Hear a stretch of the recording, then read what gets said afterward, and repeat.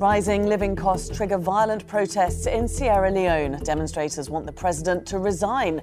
How should the government respond? And could record high fuel and food prices spark social unrest elsewhere in the region? I'm Laura Kyle, and you're listening to the Inside Story podcast, where we dissect, analyse and help define major global stories. Well, let's bring in our guest today. And joining us via Skype from Abuja in Nigeria is Ovigwe Eguegu. He's a policy analyst at the consultancy Development Reimagined.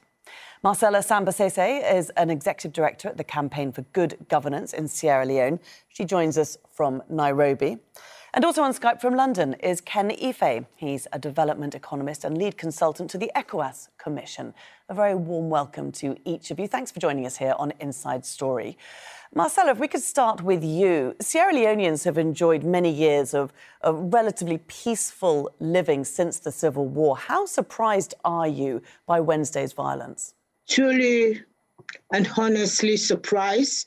It was painful and disturbing to watch the tragic videos on social media.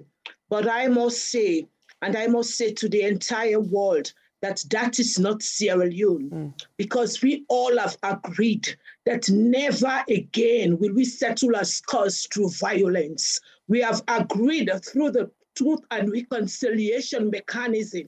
And for 20 years, our democratic trajectory has followed a path of peace consolidation and working honestly towards reconstruction. We have agreed that we would speak through the ballot box. So that degree of violence meted out by angry protesters is not Sierra Leone. And I think that is why my institution, Campaign for Good Governance, condemns that sort of violence in its strongest terms. But whilst we say that, we believe strongly that citizens have a right to express their views and opinions about government. But because of our conflict past, we have always promoted non-conflictual means of engagement. Ovigwe, why do you think we did see such violent confrontations between both the protesters and the police?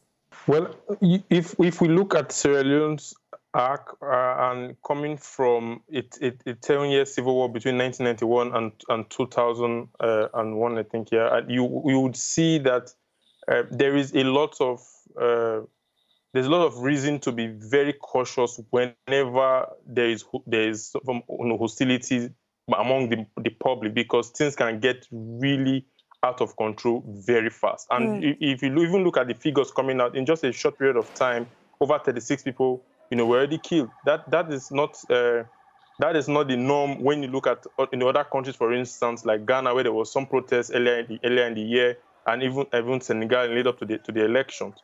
You have to be very cautious of that, and that is why, to some extent, I would support the government's effort to quickly step in and put out a curfew, zero tolerance, to the protests, because, like I said, the fragility and the low trust level within Sierra Leone is still very high because of the traumas of the civil war. So from that perspective is why I would say the security forces had to step in the way they did.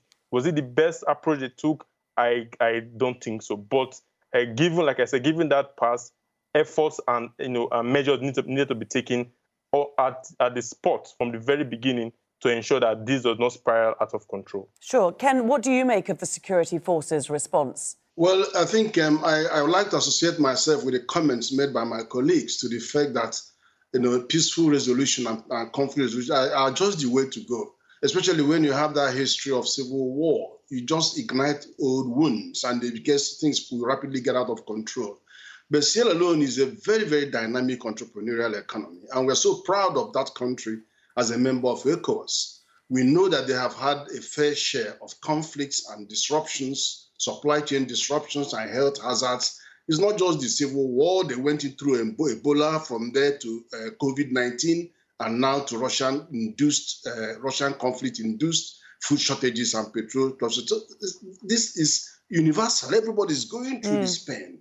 And I think they ought to take a little, take a step backwards. There's a lot of help coming. African Development Bank is giving some help. World Bank is giving some help, and we stand to support them. But they shouldn't break up in the face of this adversity. Ovigwe suggested that the curfew is a good idea to let passions on both sides calm down. Ken, do you agree with that? Oh, no, definitely. They have to have, in this flash, this is political violence and social upheaval. You have to have curfew to prevent more lives being lost. And our heart goes out to the families that have lost their loved ones. But Marcella, we've got a curfew in place. We know that it's very difficult to get in touch with people from the outside, inside Sierra Leone. There have been communication blackouts. The internet's been cut. There's a bit of a vacuum happening right now, isn't there? Do we expect the government to come forward? Do we expect the government to address the nation? Do we need to hear from the president right now? Absolutely. In fact, what we are pushing for right now is to ensure that the vacuum, the information vacuum is filled. Citizens want to really hear from the leaders. We have urged in several places for dialogue with groups, young people. Sierra Leoneans must understand that, yes, the social and economic situation are real, but the challenges that we face in our country, violence is not the option. So we want political leaders to ensure that we take away the violent communication and we fill that in with citizens' engagement, because there's currently a communication deficit. And unfortunately, that has been filled by an information, violent information, especially coming from the diaspora, using audios and videos of incitement. And it is that void that we are calling government to use communication persons within their ranks to feel and to talk to citizens and to engage them, to communicate their plans. What is it that government has for us in this nick of time of economic challenges? Whilst I say that democratic realities have been the hallmark of the way we do politics in Sierra Leone, we have not been able to translate democracy into real economic dividends for citizens. So government must be able to take charge now. Citizens want to listen, to His Excellency the President. We have also encouraged that His Excellency the President be a father figure to us now and speak to us.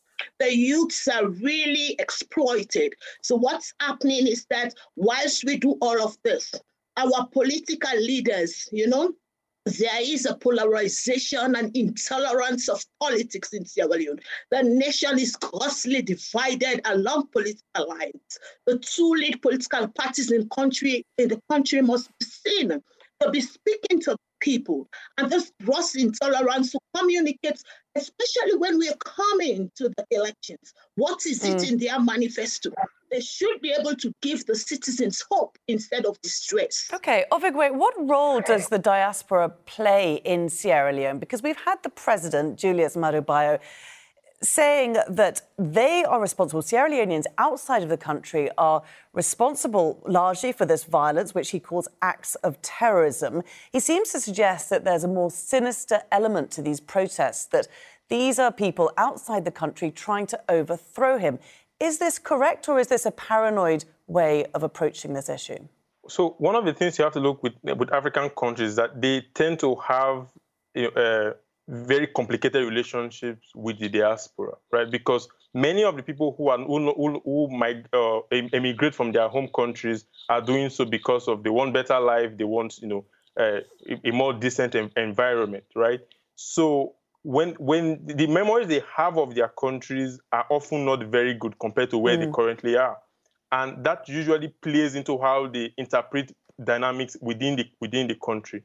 However, if you look at the figures with regards to Sierra Leone right now, it's still not very encouraging. For instance, the life expectancy is 34 years. Maternal mortality is 2,000 deaths per 100,000 babies born, and Sierra Leone is 7th worst performing country by HDI. So these figures, they actually mean something on the ground in terms of what people, when they speak to their relatives and friends who they left at home, they would, of course, always complain about these issues, that I'm speaking about. And then because these diaspora populations tend to have the means, not just the means, but also, like I said, a sense of memory that is maybe a little bit divorced from reality, but also still very much related, they tend to then use their power and their voice to amplify problems around development and poor economic performance in a country. However, I will always emphasize that it is very irresponsible for people who do not live in a country to call for regime change or for to break down of law and order, because you don't live there anymore. You are not going to be on the front lines when things get really messy. And that's what we are seeing today. Those who have called for protest and uprising, yes, it's fine, but knowing fully well that things can really escalate out of control, one have to be very, very cautious, because now the 36 people who have died, none of them is in the diaspora. Meanwhile, all those who have been calling for protests, they are very safe in their homes. So while we want to take political action to call for good governance and all of these issues, the local context has to be very, very crucial. And I think the Sierra Leone diaspora needs to be very careful when they're making their demands and what solutions and methods they are pushing. So, Ken, from your position there in London, what do you see the role of diaspora being in these particular protests? Well, I think this is not a time for trading blames or accusations. I think the government has to open all communication channels and be a lot more inclusive, because the diaspora can be a strategic asset. I can tell you this. We have to build bridges with them. We have to, have a diaspora commission that reaches out to them, have diaspora investment bond, have more creative and energetic relationship that then mutually, so that they can be much more helpful. Because in this day of social media, if they choose mischief, they could play it to the extreme, and that's not what we want.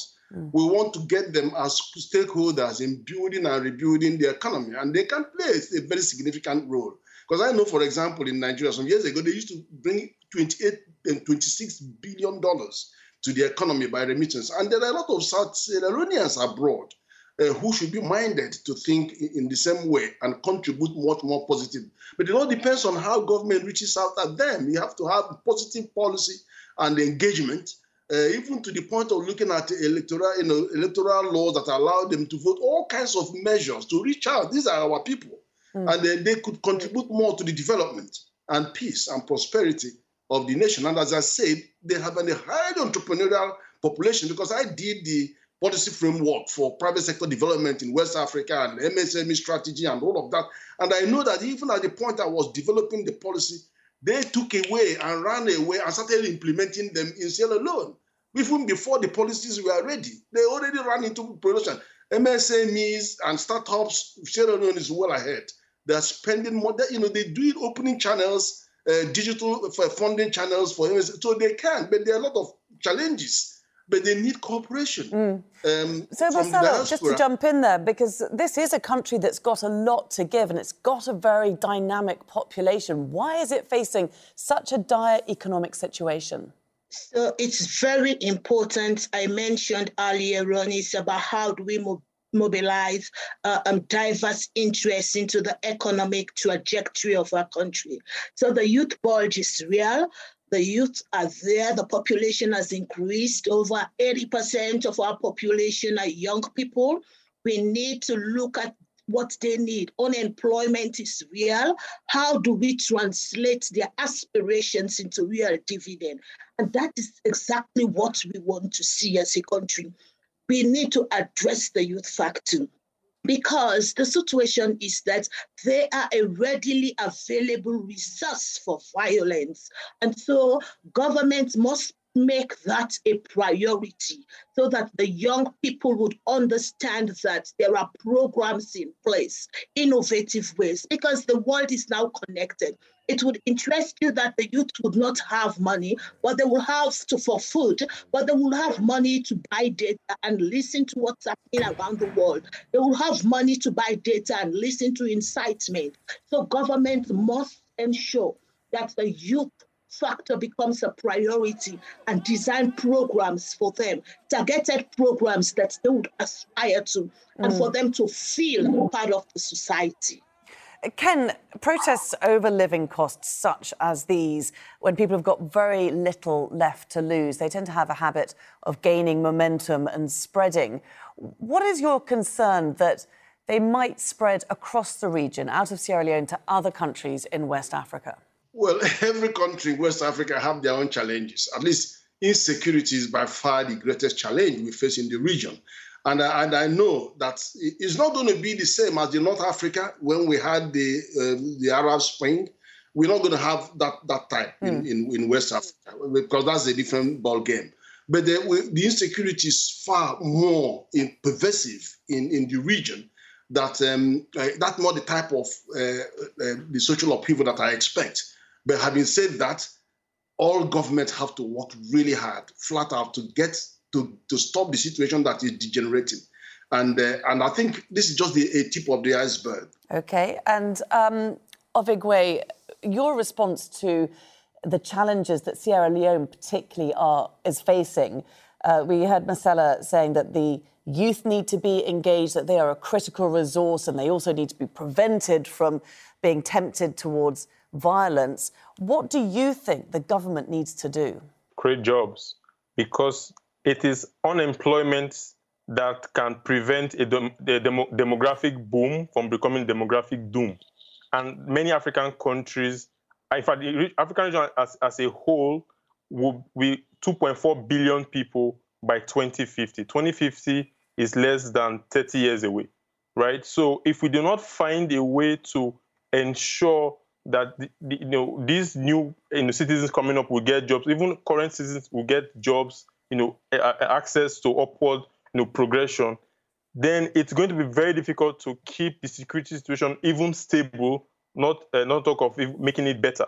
And right now, if you look at Sierra Leone's economic structure, like many African countries, it is a commodity exporter. Titanium being the highest, and then you have wood and aluminium ore. Why we're not creating enough jobs is because we've remained, or many countries have remained as commodity exporters and have not gone into value addition.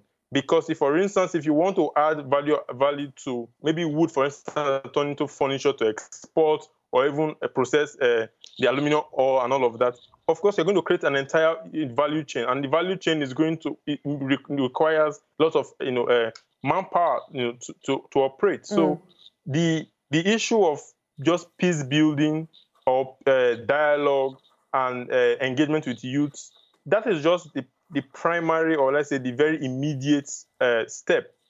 If people are pacified today by engagement and the promises of better lives, and you do not deliver that in not so distant future, they are going to take to the streets again and take up arms, and this might be worse. And that is why Marcella, just to jump in there, because it's a very difficult global climate to create jobs. Do you think this particular government is able to do that? We should be able to look at homegrown initiatives. My colleague just talked about how do we do value addition. Sierra Leone is a very fertile ground for innovation and creativity, and we must look inwards to see that youth are fully engaged and to make sure that investments are made in agriculture, for example.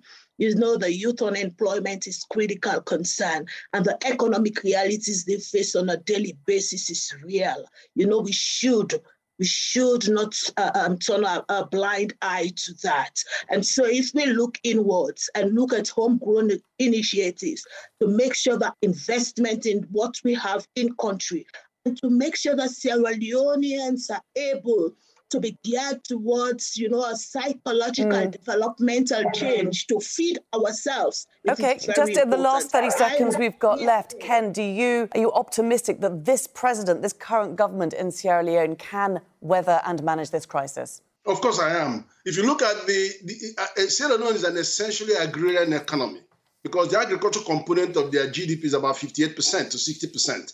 Unfortunately, the industry side is only about 12%. And the service sector, 30%. That's actually the reverse compared to the whole average across the West Africa. it should be 58% for industry, 54%, then 20% for agriculture, and then about 20% double for value addition industry. So my colleague is right. We have to focus on value addition. But let me tell you something.